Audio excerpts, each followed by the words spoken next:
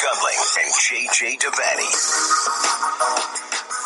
Oh, yes. Caught offside from the suburb of New York City and from Brooklyn. It's Andrew Gunling and JJ Devaney. What's up, brother? I'm good, Andrew. I'm happy. I enjoyed that game today. It's good to have a live game of some substance. And again, I was energized by the right at the end of Der Klassiker today. Joshua Kimmich's kind of guttural, Teutonic shout was that echoed around the Westfalen Stadium. Yeah, it was great. Well, he knew what it meant. Yeah. And we're going to talk all about that game. It's pretty much the reason we're here. Typically, these podcasts have been coming out. We've been doing these Wednesday nights, but we thought, you know what? Let's bump it up a day because, for all intents and purposes, we'll talk about this specifically. But I guess as a preview for my thoughts, I kind of feel like the Bundesliga championship race ended today. We can talk a little bit more about that in a few minutes here. We're going to go through the game, all the big moments from this game. Should be fun. It should be fun. Also, a couple other stories, a couple things happening over in England with the Premier League and Project Restart. Also, MLS is turning out to be a very leaky ship, and Don Garber is trying to take helm as the captain of that ship and plug those leaks. We'll see if he's able to do it. We've got a nice mailbag here. One of the questions in particular in the mailbag, JJ, deals with Louis van Gaal. And I did I came across a book that just came out about him and a story within that book that is very funny about LVG. And I think people are going to enjoy it. I think this podcast was, beyond others, extremely fond of LVG and just the joy he brought and the way he was treated at the end. But we can talk about that later. It was wrong. Well, on this podcast, he had a section on our drops page of just like LVG drops, pretty much all from the same night, that Manchester United banquet. We are very close. Unbelievable. And pay attention to the manager. Pay attention to the manager. Right, because people are just like talking while he's making this impassioned speech. And introducing Chris Smalling twice, his captain, as Mike Smalling. But he was great. He really was great. Here are the mince pies and some wine, and I bid you Merry Christmas and goodbye, and walks out on everyone. Oh, yeah. So we'll talk about him. We haven't talked about him in a couple of years, but we're going to talk about him a little bit later in the mailbag. I enjoyed that question very much. But first, JJ, it's Der Klassiker. The El Clasico. The classic.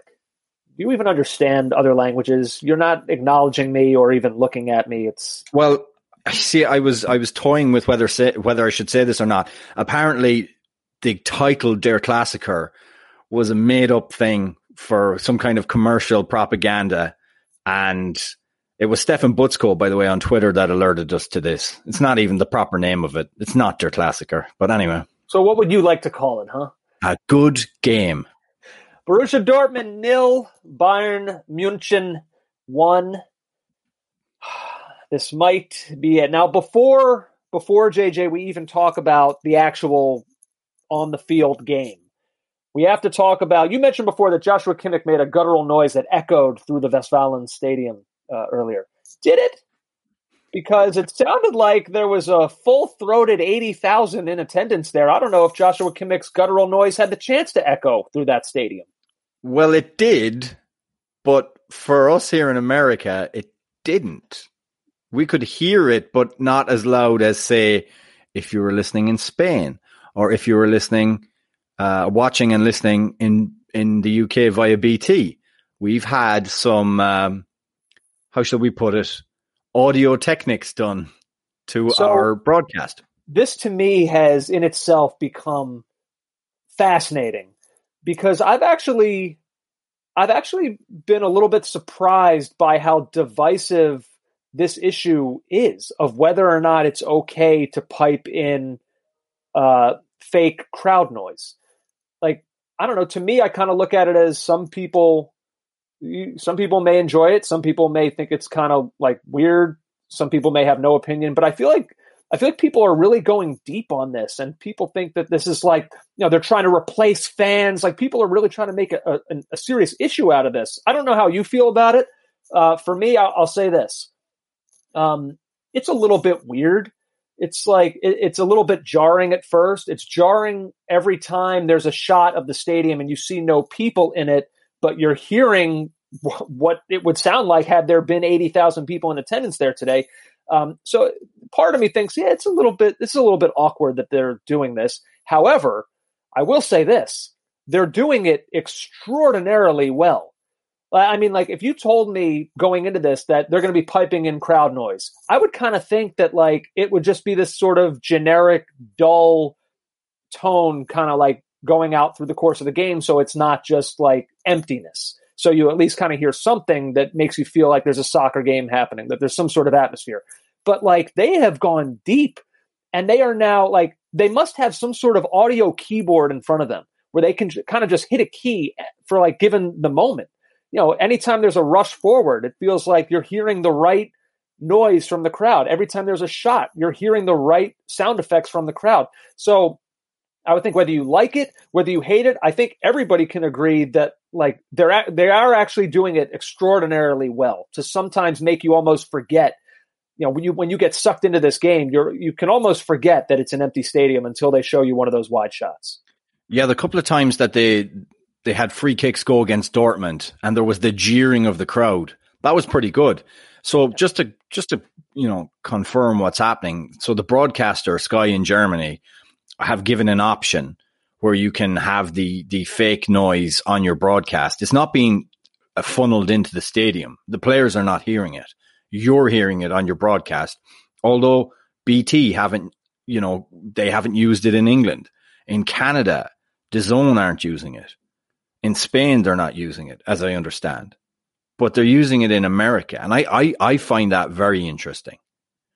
I find that to be something that me and you have talked about before, that there's, in this case, Fox, TV executives who feel the need to pander and inflict this kind of thing upon the American soccer fan. Now, I actually don't mind it.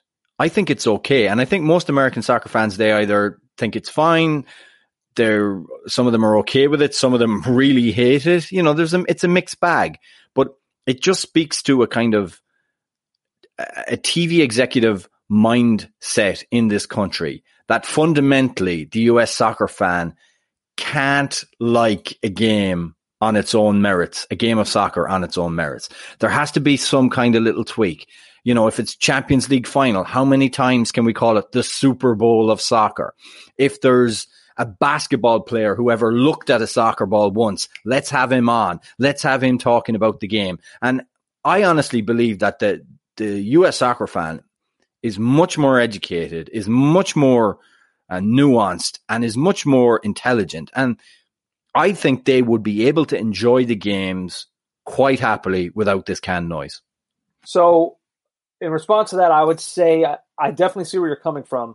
I kind of half agree. Like, I get what you're saying in that there's this TV executive mindset that feels like American fans might reject a sporting event such as this if it's just emptiness in terms of the audio. However, I don't know, like, you're making that a soccer thing. American soccer fans will reject it. I don't know if that's necessarily the case. Remember, this was on Fox. This is the network that is probably starting to think about their most important property coming up this fall, which is the NFL. And I wonder if this is almost serving as some kind of test run for them, for if football season rolls around and it's empty stadiums. Like, if they're kind of throwing this little test balloon out there now, okay, let's do it on a program that's not necessarily, like, we can get away with doing something a little bit outside the box here because the audiences are lower, but this could be like, it's almost like a large-scale focus group.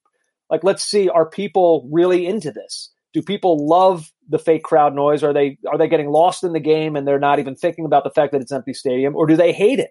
Do they think it's distracting? Is it inauthentic to what's before? I almost wonder if that's how, like, if executives are just combing through Twitter tonight and seeing what the reaction has been.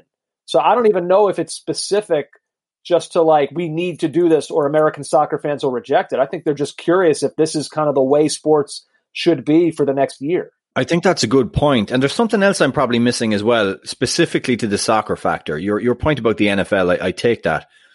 I think what I don't realize is that so many people, particularly in the last 5 years since NBC has made Premier League soccer so available in the United States, most people in America haven't, or most soccer fans, I would say, haven't really experienced maybe a game that a local club, like a junior soccer team, where they go and watch a game where there's no supporters. The most amount of consumption that they get is from their television, and there's always fans.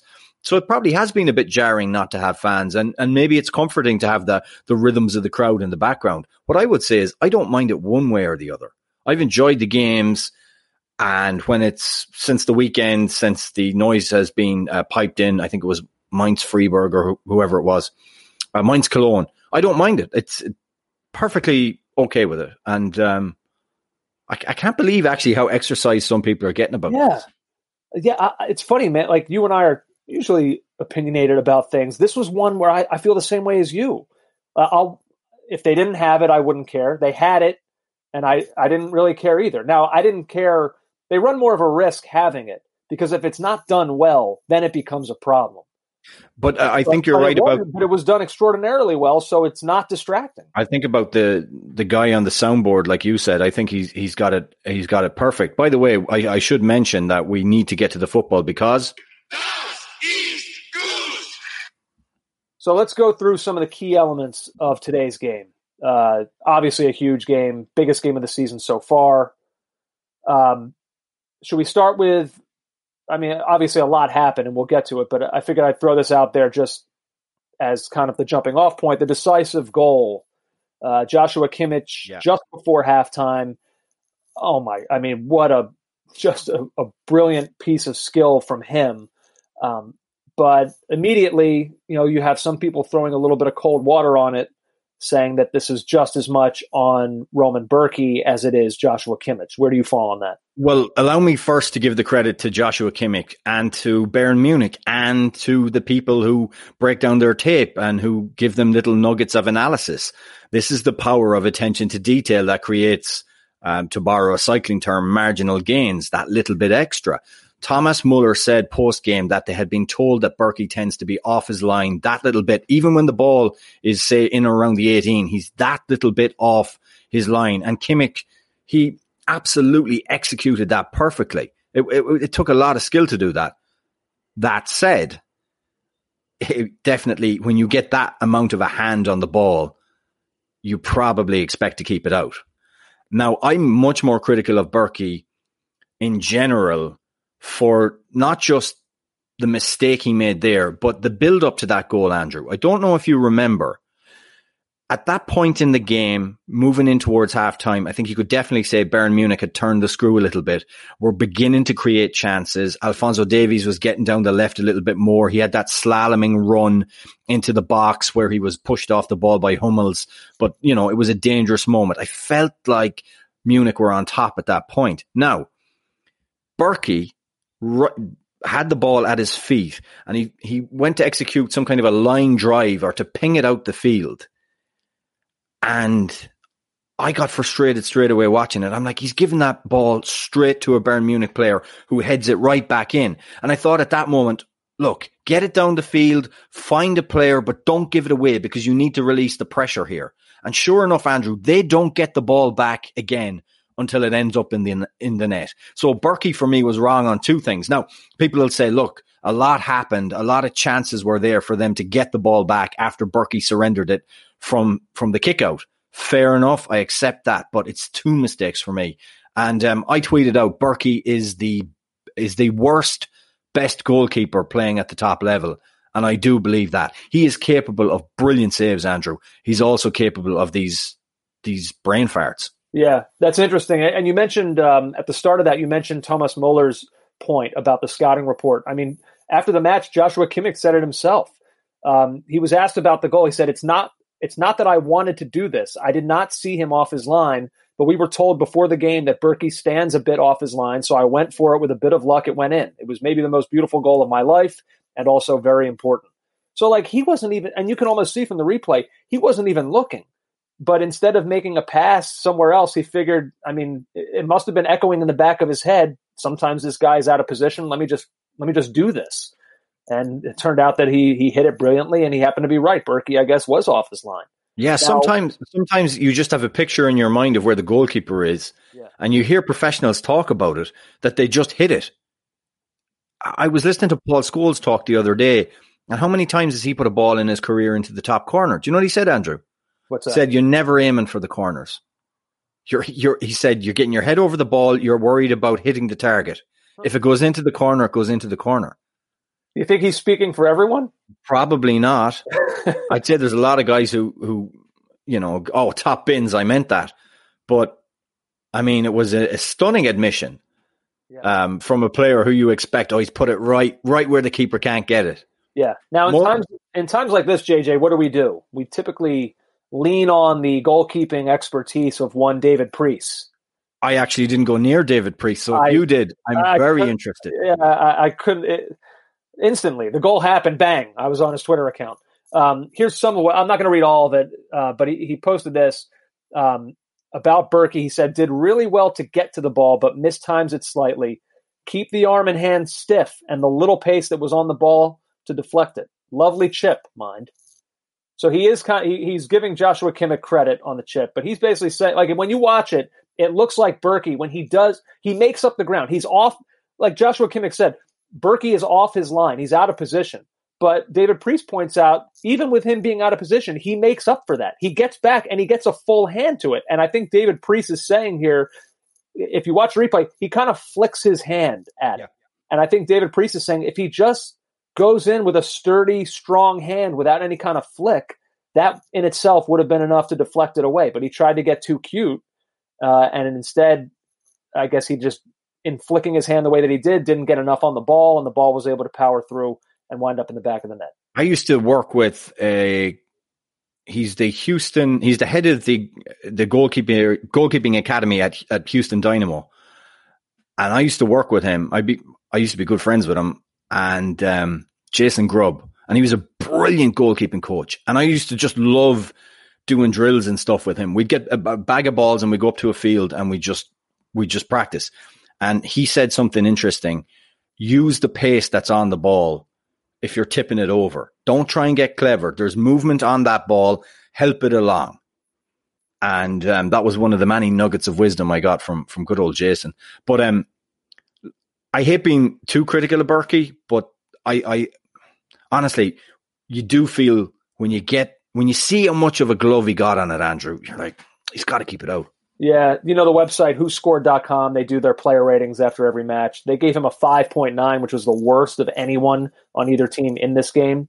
So if that's at least somewhat of a gauge of how they felt about his performance. I thought he made a smart save from Muller in the second half, down low to his right-hand side. He hit it, he got down low, and he palmed it away. He made sure it didn't come back into play out to the side. I think he's a good keeper, but he's far too error prone to be a top keeper. Yeah. But again, props to Kimmich, because that goal was one of the reasons that you tune in to watch soccer. It was awesome. Awesome by him. He's special, man. He's one of these guys. I mean, he started out as a defender. It's kind of like the Gareth Bale mold of like starting out as a fullback and just like being too good in attack to keep back there. Although that position has changed, as we will talk about in moments. But first, I want to go to the second half for the other real, I guess, inflection point of this game. So watching it in real time, ball comes to Haaland in the box, puts on an attempt, looks like it could be headed for goal, but Jerome Boateng is on the ground and the ball deflects off of him and skids out of play for a corner kick. And in real time, I thought, well, I guess sometimes it's better to be lucky than good. Boateng probably didn't even know what was happening. He's on the ground, on the seat of his pants, but is able to get in front of that somehow, some way, and knock it away. And then you see the first replay, and you thought, oh, I don't know that was a better to be lucky than good situation. I don't think this was a situation where he didn't know what was happening. It looks like he stuck his arm out to use that as a tool to deflect that ball away. And somehow VAR does not intervene and play continues, and Borussia Dortmund do not score a goal in this game. They get shut out, and it's hard not to look back on that moment and think, in a VAR world, how is play not being stopped there? And at least let's take a look at it. And by the way, if they looked at that, to me, and I know we say handball is this crazy thing no one knows what is or isn't. To me, it's 100%. It's a handball, 100%. What was interesting that came out of it was the commentators mentioned that Borussia Dortmund may have shot themselves in the foot by taking the corner so quickly, the resulting corner so quickly, that the VAR guys didn't have a chance to take a look at it. But for me, it's a penalty. I honestly believe it's a penalty. He did a version of John Terry on the ground. He made himself bigger, there's no question. He's blocked it with a part of the arm. I really think it was a penalty. And it was an inflection point because let's be honest about it. That second half, we didn't get the fire and brimstone attack from Dortmund for a number of reasons. Haaland went off injured. Okay, Dahoud had that shot that kind of moved a little bit in the air, but it was straight at Neuer. Yeah. We didn't really see this ferocious bombardment of the Munich goal to try and get an equaliser. And that was the one opportunity they had really to get level, and it was taken away from them. And I believe, look, if you're going to have VAR, implement it, use it. And I thought that was clear and obvious for me. He's made himself bigger on the ground. It's a penalty. Yeah, I would agree. If you mentioned this, I think it's a good point about Borussia Dortmund shooting themselves in the foot. If you follow Dale Johnson, ESPN on Twitter, he's from ESPN FC. He's kind of like, how would you describe him? He's just like Mr. VAR, for lack of for like the most unoriginal nickname I could possibly think of. Mr. VAR, that's his name. He's Mr. VAR. He's at the game. He tweeted, Dortmund took the corner immediately, and if the VAR hasn't seen a possible offense before the ball's back in play, that's that. Can't then go back. So, and it's funny too, Haaland, who was closest to it, who took the shot, who you would have thought would be watching that ball the whole way, he didn't react at all. Clearly, he didn't see. No. I got the sense that Jerome Boateng was the only person in the stadium that probably knew what happened. But I say in the stadium because what happens, JJ, if there's 80,000 people there? Like, there's probably a shout. You know how the crowd just instinctively shouts for handball on any kind of deflection in the box. And by the way, what end was it at? It was the yellow wall, was it not? Yeah. Yeah. So, like, the crowd instinctively shouts for that stuff no matter what. If they do that, who knows? Maybe that causes Dortmund to react in some way. Like, it slows them down from taking the immediate corner. I don't know. I'm going to go out on a limb, and I'm going to say if there's people in that stadium, if there's fans there, a handball is getting called through VAR. I just believe it. I truly believe it. Bayern Munich fans are going to hate me after this. Let's see. Now, looking at, like, I guess the bigger picture here, Borussia Dortmund now, who are widely viewed. I know Leipzig have been very good the past couple of years. Mönchengladbach have been good. But, this is widely viewed as a Bayern Munich or Borussia Dortmund league, it feels like. And Bayern have just owned Borussia Dortmund in recent meetings. That's now 3 straight matches where Bayern have not only won, but they've shut out Dortmund. Curious what you make of that. Dortmund, whenever we've watched these games, they've been bad. Just bad and brittle and prone to mistakes. Remember the humiliation was it last season, towards the end of last season, where they just, they shipped 5 or 6 goals. 5-0, yeah. Yeah. There's just something brittle about them. I think it was 4-0 before that, too. Yeah. They took a couple hammerings. Yeah. And I think this Bayern team is better than those previous iterations. I can't put my finger on that. Well, they're certainly playing better football under Hansi Flick than they have in the past 2 years. I don't know if, the way teams get psychological blocks about certain sides. I don't think Dortmund are necessarily the best at the back. I think they are prone to errors in these bigger games, as we saw today. Bayern just have this kind of, they've got this ability for that big game. They can be stuttering in other parts of the league. And they're always, to be fair, they're always hitting their stride in the spring. And once they meet Dortmund, we always build it up. We expect a performance from Dortmund, and they just fall flat. And I don't know why that is, to be honest with you. But that's happened under Bose. It's happened now under Lucien Favre. I don't know what it comes from. Yeah, a couple things that I would say in response to that. I think you're kind of right. However, this is also a fickle game. Like, okay, we're saying that right now, just seconds after we said Borussia Dortmund should have been awarded a stone cold penalty. And we haven't even mentioned what happened in the first, minute of the game when Jerome Boateng cleared Haaland's chance off the line. So, like... Yeah, but to give Bayern their due, Andrew, I do think they created the better chances. There was that flicked header from Muller that we've seen him score goals like that. That was a really good ball in. Was it from... I think it was from Alphonso Davies. I'm not even sure, but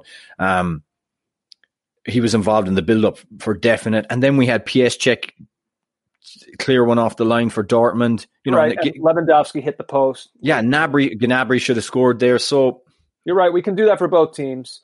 It was a weird game. Just while we're on it, this was the Michael Calley graphic and the XG sum for the game 0.6, 0.6. Tightly played, dead even match, decided by one great shot, one bad save attempt, one unreviewed block. That's somewhat fair, I think. I think that's somewhat fair, but I do wonder, does XG really kind of give us a proper flavor of the chances that were there? I think Munich shaded it. I thought they had the better chances. I want to talk a little bit about the defensive side of this because, we talk a lot about Lewandowski. We talk about Thomas Muller, but what I said before, Borussia Dortmund have not only not been able to beat Bayern Munich their last 3 times, they haven't scored against them. And while they have come close, 0 is what it is. Let's talk a little bit about the Bayern defense. Specifically, one man in particular. JJ, I saw Romelu Lukaku tweeted this during the game. Alphonso Davies is fast as F. His top sprint speed today was clocked 21.9 miles per hour. Here's what Thomas Muller said about Alphonso Davies afterwards. Alphonso is a player with a lot of heart and a lot of power, with extreme power. Sometimes maybe he's not in the best position on the field, but he gets the opponent thinking, oh, I have time. And then beep, beep, beep. The Roadrunner, the FC Bayern Roadrunner comes and steals the ball. With Alphonso Davies, it's interesting to me that he's now become this player that you cannot remove from Bayern's starting 11. Do you know how good you have to be a teenager from Canada and prevent a World Cup winning fullback who was just bought by your club for a Bundesliga record fee of $90 million in Lucas Hernandez to keep that guy on the bench? A Canadian teenager is preventing the Bundesliga's most expensive player from getting into the lineup. That's how good this guy is right now. They can't take him out. Jake Zernhelt, a listener, he sent an email this afternoon, as did many other listeners. As a Bayern fan, I admit total bias, but Alphonso Davies has to be the best left back in the world on his current form. He just put in a performance that completely shut down Haaland, Hazard, and Hakimi. Well, I mean, I wouldn't give him credit for shutting down all of them, but he had an excellent game. He had big moments, though, it felt like, against each of them. He had a big moment, particularly the Haaland moment, which I'm presuming that's when he was clocked at 70 miles an hour. Because I think it was when he was tracking back on Hazard. I think is when that sprint. Oh, was it really? Because he did brilliant on Haaland. Haaland skips past Alaba, who's on the floor, and is in on goal. And although he dawdled a little bit, it was unbelievable the amount of ground that Alphonso Davies made up to get back and dispossess him. But interestingly, The Athletic did a piece this morning ahead of the game asking, is Davies the best left back in the world already? And they measured him under a number of defensive metrics at which Davies is in, and they said it, white hot form right now. They compared him to Andrew Robertson of Liverpool under XG build-up. And he fared pretty kindly, although he's well behind the Scots, still. And XG build-up is the stat that measures the total expected goals of every possession players are involved with, minus final passes and shots. It often measures the importance of defensive players to a team's build-up play. Andrew, he is so crucial to what Bayern Munich do. You're talking about how he's settled in, how he's done this or done that. He hasn't just slotted in and been solid. He's actually really important to what they do. They did some defensive metrics on him too as well. As a 1v1 defender, his timing's really good. He wins the ball back. I don't think he's the best left back in the world right now. I do think that there's a few guys ahead of him, but in 18 months, not to cause a pun, but the amount of ground he's made up coming from MLS. It's incredible. It's amazing. And he's great to watch. He's great to watch. And that's what makes him, I think that's what puts him over the top in some ways when you even want to, it's why you can even have the conversation about whether or not he's the best fullback or the best left back in the world. Because we know what he can bring defensively. We see the speed that he's able to make up to prevent these chances from Haaland and Hazard. And even Hakimi, who, when is Hakimi not the fastest player on the pitch every time he steps out? Maybe today. This may be the only game that he plays where he's not. But look what he's got in his locker in attack. How about the play, I forget if it was first half or second half. I think it was in the second half, when it's Davies on the left side with the ball. And what are there, 4 or 5 Borussia Dortmund players around him? And he picks his way through all of them, and it's only a last-ditch shove from Matt Hummels, which blows the play up. But the fact that your left back can do that, can take apart Borussia Dortmund's defense the way that he did. That play was funny for me, because if anybody was wondering if Haaland was having a bad day, they should have watched his attempt to take the ball off Alphonso Davies at the beginning of that play. My God. Andrew, he's brilliant, and he's at the tip of everybody's tongue right now. He's the best player in CONCACAF at the moment that's currently playing. Why are you saying that with a smile? People can't see you. Why do you have your tongue literally, actually tongue in cheek? Because I wasn't the one to say that today, but noted American basher Miguel Delaney. Is that in his Twitter profile? Is that? No, it's not. But Miguel tweeted it out, and I think he's right now. Although I don't know if it was meant for trolling or not. But how could anyone say that he's wrong? No, he put in another sterling performance, and again, he's an integral cog in that team, not just a guy who's doing well for a youngster. Yeah, and look, when we're talking about Bayern's defending, I don't want to necessarily make the conversation just about Davies. He's the one that kind of exploded off the page today, and it felt like a lot of people tuned in, kind of had this awakening moment in watching him. But Bayern's team defending is excellent. They clog the middle, and the thing about them too, I feel like they have, in addition to Davies, I do feel like there's a lot of speed in defense, even from their central defenders. I feel like Alaba has speed.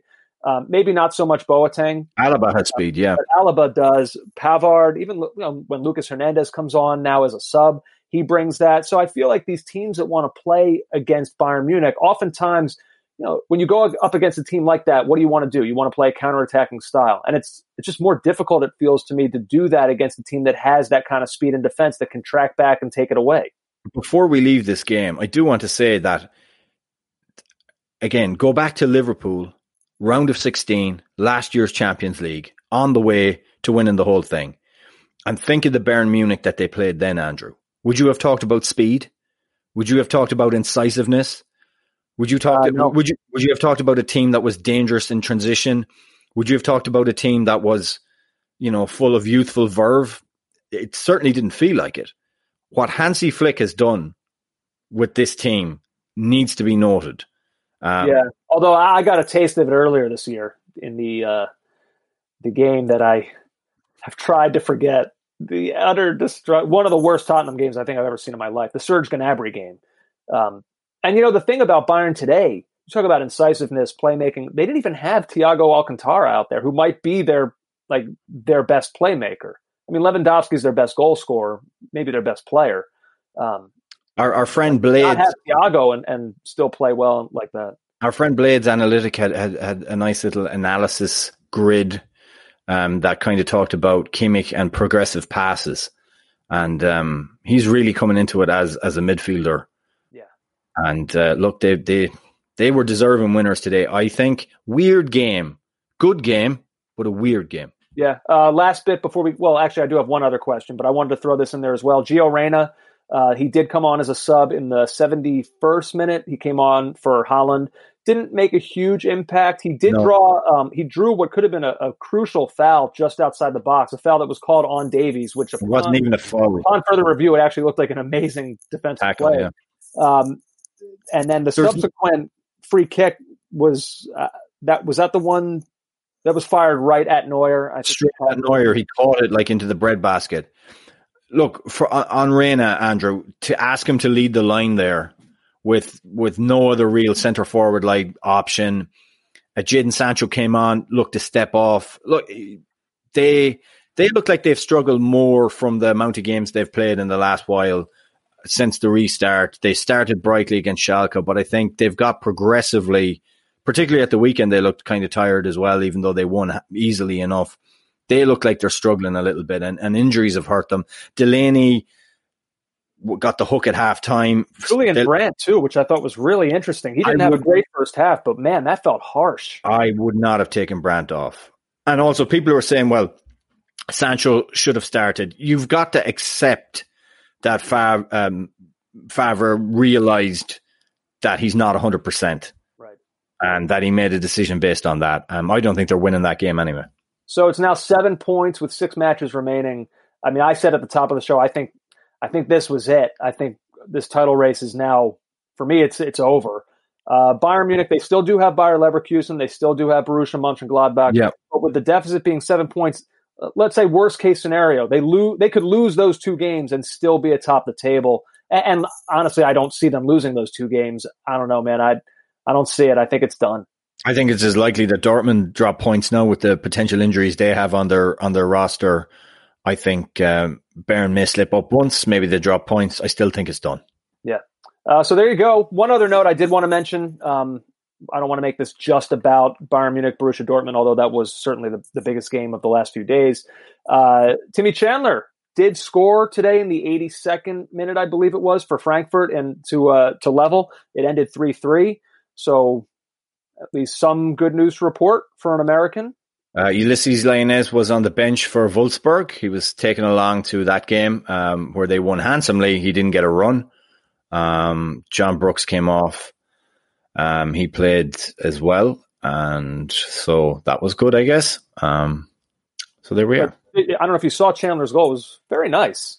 Kind of volleyed it in from a few yards out. It was fending off a defender as he did it. Huge moment in the game. So, yeah, good for him. I have no idea what it means in terms of whether or not he'll ever play for the U.S. again, but whatever. He's still an American doing good stuff. Let's see. We've got a couple notes in England. JJ, I saw today Aaron Ramsdale, Bournemouth keeper, announced that he is one of the players who's tested positive for coronavirus. He said he tested negative in the first round of testing, which was on a Monday. And then the second round of testing, if I'm reading it right, was just days later, and he tested positive at that point. So he doesn't fully understand it. He said he had been complying with all social distancing rules. He said he did go to a grocery store, which of course, again, that's not against any rules, but you can still get it from, I don't know, I guess that is still increasing the probability that you'll come across it somehow. I don't know. He seemed to be a little bit confused by it, but it is what it is. He came down with a positive test. EPL right now are hoping to have a return date set by the end of this week. Yeah, The Independent are reporting a number of leading players declared themselves reassured by plans for a return to contact training, and it is now hoped the clubs will vote in favour of this on Wednesday before voting on phase 3, which is a return to matches. That vote will take place on Thursday. The Independent also said the latter is naturally seen as D-Day for Project Restart, but the mood is not adversarial, and it is felt that there is now significant momentum behind a return. While Thursday is unlikely to see a fixed date actually settled upon, the target remains the 12th of June, although the second half of the month is still more likely. So we're moving forward there. 12th of June, it's May 26th. That June 12th is not far off. No, but get these guys back and ready for that start date. I don't know. That feels optimistic, but who knows? The league has received government approval to progress to the next stage of Project Restart, enabling competitive and close contact training, including tackling in groups of up to 12 players. That's something I was thinking about today when I was watching the game. At some point, I forget who it was. I think there was some sort of questionable call. I think it was when Bayern were appealing for a penalty. Remember late, there was who was it? Was it Mats Hummels who just shoved the S out of, was it Guerrero? Or no, not Guerrero. Somebody for Bayern. And Bayern were appealing for a penalty, and I feel like they surrounded the ref a little bit. And there's players in each other's faces. And I was thinking this is okay, but they can't celebrate goals with each other. Yeah, look, it doesn't work. Even the jostling and how close they get to each other on corner kicks. I've said this before, but again, it's just about doing the best you possibly can in the controlled moments. You can't control corner kicks, you can't control open play, but you can control celebrations, and they're just trying to impact those areas. Yeah, I guess that's it. While we're on these notes of leagues possibly returning, did want to mention MLS. Not so much their return. There's not a whole lot new to report in the way of that. I think the Orlando project is still what they're working on. But what was kind of interesting to me this past week is MLS and their Don Garber's rage over leaks and how the public is finding out about this. Now, The Athletic had been reporting information about this possible restart in Orlando. Garber not happy about that being reported, so he sent a memo to the league scolding whoever it is leaking all this. That memo was then also leaked to The Athletic, which is just funny to me, in kind of an odd way, I suppose. Not that I'm a reporter, but the media person inside of me kind of thinks that that's sort of awesome. This is from The Athletic, who have been the beneficiaries of all this leaking. Garber wrote that MLS has been working with an investigative firm to determine the sources of the leaks. The commissioner, wait for this though, the commissioner has full and complete authority, quotes, to discipline any MLS employee or owner as per the league's constitution. That seems kind of draconian and authoritarian. Let me ask you a question about that. Where does Don Garber come from? Don Garber comes from the National Football League. He does. NFL. He does, as a matter of fact. And what was the topic of conversation shortly before the NFL draft? Should this be going on? Is this okay? And what was happening? General managers around the NFL were furious that this draft was happening. They didn't think they had proper time. They weren't sure if it was appropriate or not. Members of the media were getting worked up about it. This was a tweet from Adam Schefter shortly before the draft.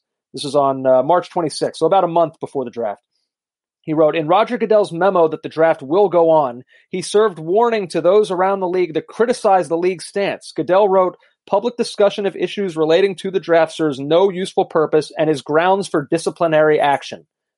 Gee, I wonder where Don Garber is taking his cues from. It's like a carbon copy of the memo that he just sent to MLS. It's just funny, man. You talk about hiring private investigative firms. What are we talking about here? This is like a soccer league. This is not Deep Throat. No, but I mean, there's obviously serious conversations going on between the Players Union, the Players Association, the MLS Players Association, and the league. And the MLS Players Association, according to Paul Tenorino and The Athletic, has sent 100 questions of concerns about the restart and about the plan, and they haven't got this sufficient answers from MLS yet. And I guess Don Garber's trying to keep this whole process, the whole guts and gore of what goes on behind the scenes, under wraps. But, at some point, they need to let their plan be known. And sometimes transparency and accountability, those two watchwords from politics, sometimes those are actually needed. And if you are controlling what goes out, Andrew, if you are putting out into the media little drips of information about what's going on and being seen to be transparent, then you can at least you can control the leaks somewhat. Whereas this seems to be quite secretive, and one person is talking to the Athletic. I know. It shouldn't be that hard to find who this. Well, I don't know. You see, you're all about the hunt. You are all consumed by finding the traitor. I do want to disagree with one thing you just said, and even kind of mocking myself for mocking the investigation here. I mean, look, maybe that's a bit much to actually feel like you need to hire an investigative firm.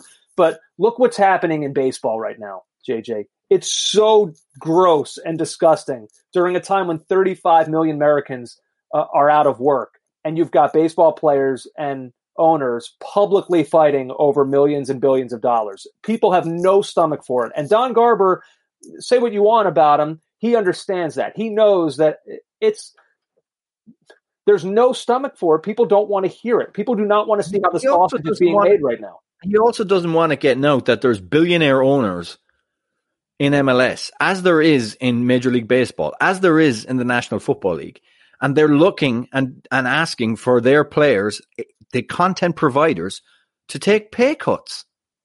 That's another side to it. Nobody wants to talk about, people do talk about it, but there's no commissioner in Major League Sports in America wants to talk about the fact that billionaires are looking for their employees to take pay cuts. Yeah. So, it's all kind of strange and everything, and props to the Athletic, but I totally get why Don Garber wants this as tight-lipped as possible, because only bad PR can come from it. Oh my God, they should get you a badge, get you a gun, get you an investigations room. A gun? You would think that's part of the investigation? That's like someone's going to Oh, you should be given full powers of investigation, lie detector tests, the whole thing. Someone's going to just bash down Carlos Vela's door in the middle of the night, Carlos, men with guns. You come into the room, Carlos, and you'd rub your hand down your face dramatically. Sorry, it's not a good time, but it's never a good time for leaks. What have you got? Yeah, maybe you and I can do this together, like some sort of good cop, bad cop routine. Oh, can I be Pacino from Heat? Talking calmly and psychotically and then banging on the table. Give me what you got! Give me what you got! I want to be like Newman in the Seinfeld mail fraud episode. No, you're more likely to be Charlie Day on the episode of Always Sunny where he has, what was it? He has the graph where he's drawn up this whole... Right, it's like his, what is it, his Homeland style? Yeah. That's more likely to be you. Anyway. Let's see. We have a beautiful mailbag here, JJ. I don't know if you want to take us through it. I do indeed, Andrew. I'd be happy to. CaughtOffsidePod@gmail.com. That's the email. CaughtOffside ESPN on Instagram and @COSoccerPod on Twitter. Please follow us on all platforms. That's where you can come and fight with JJ. Tom Ogg. Tom contacts us on Twitter with a very American-centric question. This is an American podcast, right? You wanted to sit here and take no shots at... No, we have listeners in Norway. We have listeners in Bangladesh. We have listeners in Malaysia. We have listeners in South Africa. How dare you, Andrew, be so narrow in your view? I embrace the world. Yeah. Paint that picture, you creep. Considering war, which is wins after replacement, has become above replacement, but thank you. Well, in Norway, it's wins after replacement. Considering wins above replacement has become the stat that defines the impact of an MLB player, what advanced stat would be similar for soccer? Or has sabermetrics not become as big a facet in the sport? Thank you, Tom, for that one. It's a good question. And also, just to answer the second part of it first, sabermetrics or advanced analytics or data in America, with the like of Michael Calley and Michael Gordon, it's become a huge thing. And it's a huge thing across soccer. Who's bought into this seemingly overnight more than anyone?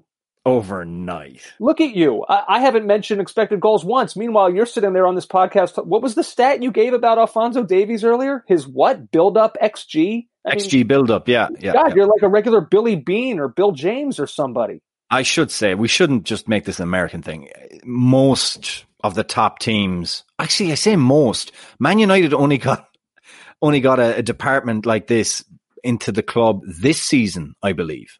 An advanced analytics department, which is crazy. I think the difference, and Andrew, cut across me, between baseball and soccer in terms of analytics is that it varies so widely from position to position. Like for a creative midfielder, the stat that might be most important is the aforementioned XG build-up or progressive passing stats. For a defender, blocks and interceptions might be key. For a winger or fullback, completed dribbles or take-ons. I don't know what you think, Andrew.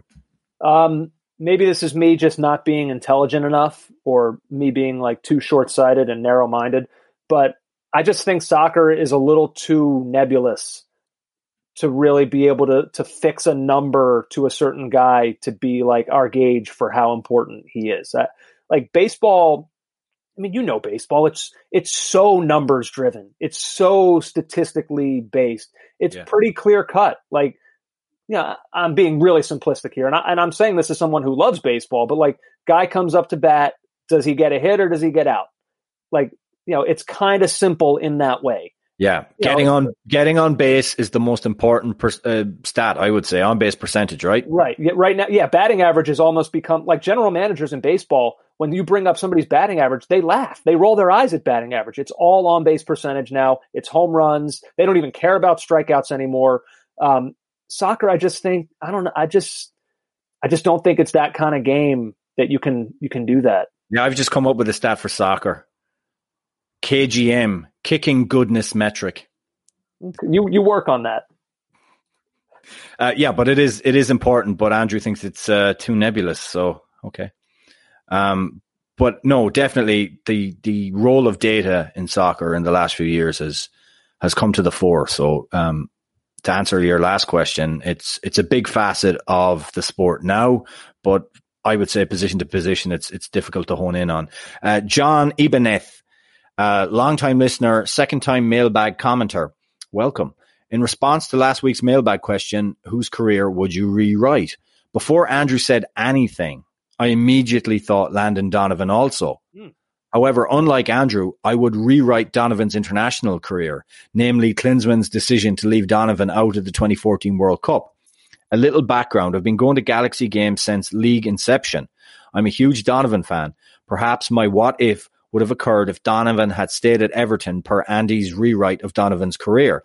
In any event, I will forever wonder what if Donovan was in front of goal in extra time against Belgium in the 2014 World Cup instead of Ahem Wando.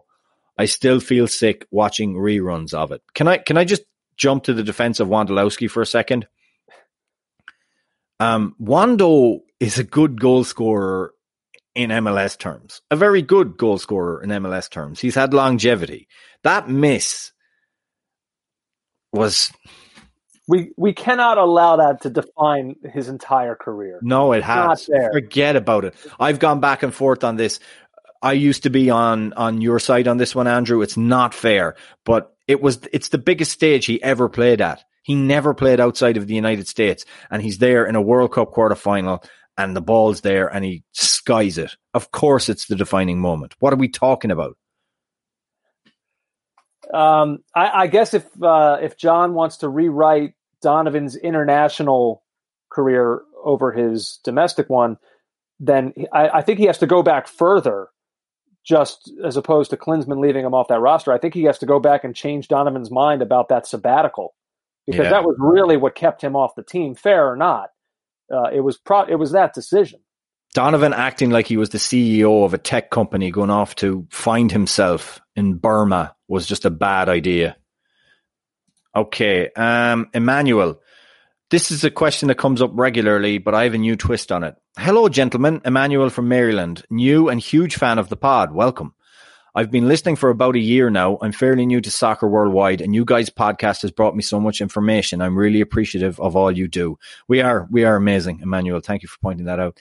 My big confusion comes as I am a Manchester United fan, but I'm currently watching Sunderland till I die and becoming a fan of the atmosphere and love they have for their team. Can I be a fan of both and even buy Sunderland's kits, or am I betraying my United love? Thanks for all you do. I'm going to say, before you give your answer there, Andrew, I'm going to say, Emmanuel, maybe you don't like United that much. You're telling me about how much you're loving Sunderland, and honestly, if I was you, I would switch. I would become a Sunderland fan. It's going to be more difficult to watch their games, but that's going to mean it's going to mean more. I honestly believe you should jump on the Sunderland bandwagon. You seem to have found something in them, and I don't think it's too late for you to stop being a Man United fan. Basically, man. I don't like even answering these questions anymore. I'll be honest. You know what? I wouldn't do it. Like, for me, it feels wrong to do that. But like, what the hell? It's not wrong. For me, I wouldn't do it. I'd feel uncomfortable being a Tottenham fan walking around with a Sunderland kit on. I think. I wouldn't like. I don't think he should buy a Sunderland kit, to be honest. Well, you're telling him to change allegiances. Oh, I am. I'm telling him to do that. All right, so then go buy all the Sunderland kits that you can afford. But you know what? Like, it wouldn't work for me. But who am I to tell you how to be a fan or who to root for or what jerseys to have? So I don't even care. Like, go ahead if that makes you happy. I don't care either. And to be honest with you, I've got so many teams. I've got so many different team jerseys that I wear around the place. I've just got an interest in soccer in general. I mean, who cares? Do you, Emmanuel, as the kids say. Fraser York sent us a Sky compilation of LVG. What a guy. As a Mad City fan, I presume that was meant to be Man City fan, I've enjoyed United's demise post Sir Alex, but this guy was such a genuine character. So I saw you showed me that email, and so I just was like, yeah, he really was a character, and I was kind of trying to look for like a story, I guess, that could paint a picture as to who he is, and I came across this on Sports Illustrated's website. I'm just pulling it up real quick here. So they take an excerpt from a book that recently came out called LVG, The Manager and the Total Person. And in it, Robin Van Persie reveals a story of a time that LVG slapped him. Would you mind if I take a moment to read this excerpt? Yeah, sure. Okay. He says here, the game went into extra time and I got a cramp. Louis shouted, I'm taking you off. I turned around and shouted, no, we have penalties soon. This is from Robin Van Persie's perspective. But the last 20 minutes were physically really hard for me. He could see that, and steam was coming out of his ears. When the match was finished and we gathered near the touchline, he got close to me, and suddenly he hit me, bang! With a big flat hand, he dealt me a blow and said in an angry way, don't ever do that to me again. I looked at him absolutely stunned. Louis said, just get on with it and make sure you get it in the net from the spot. I'm glad I managed to put the penalty in the corner. When I look back on that incident, it was a weird moment, but that was Louis for you. Sometimes he can hug a player and sometimes he can hit a player. Now I am calling on Caught Offside Twitter Nation or Twitter Universe.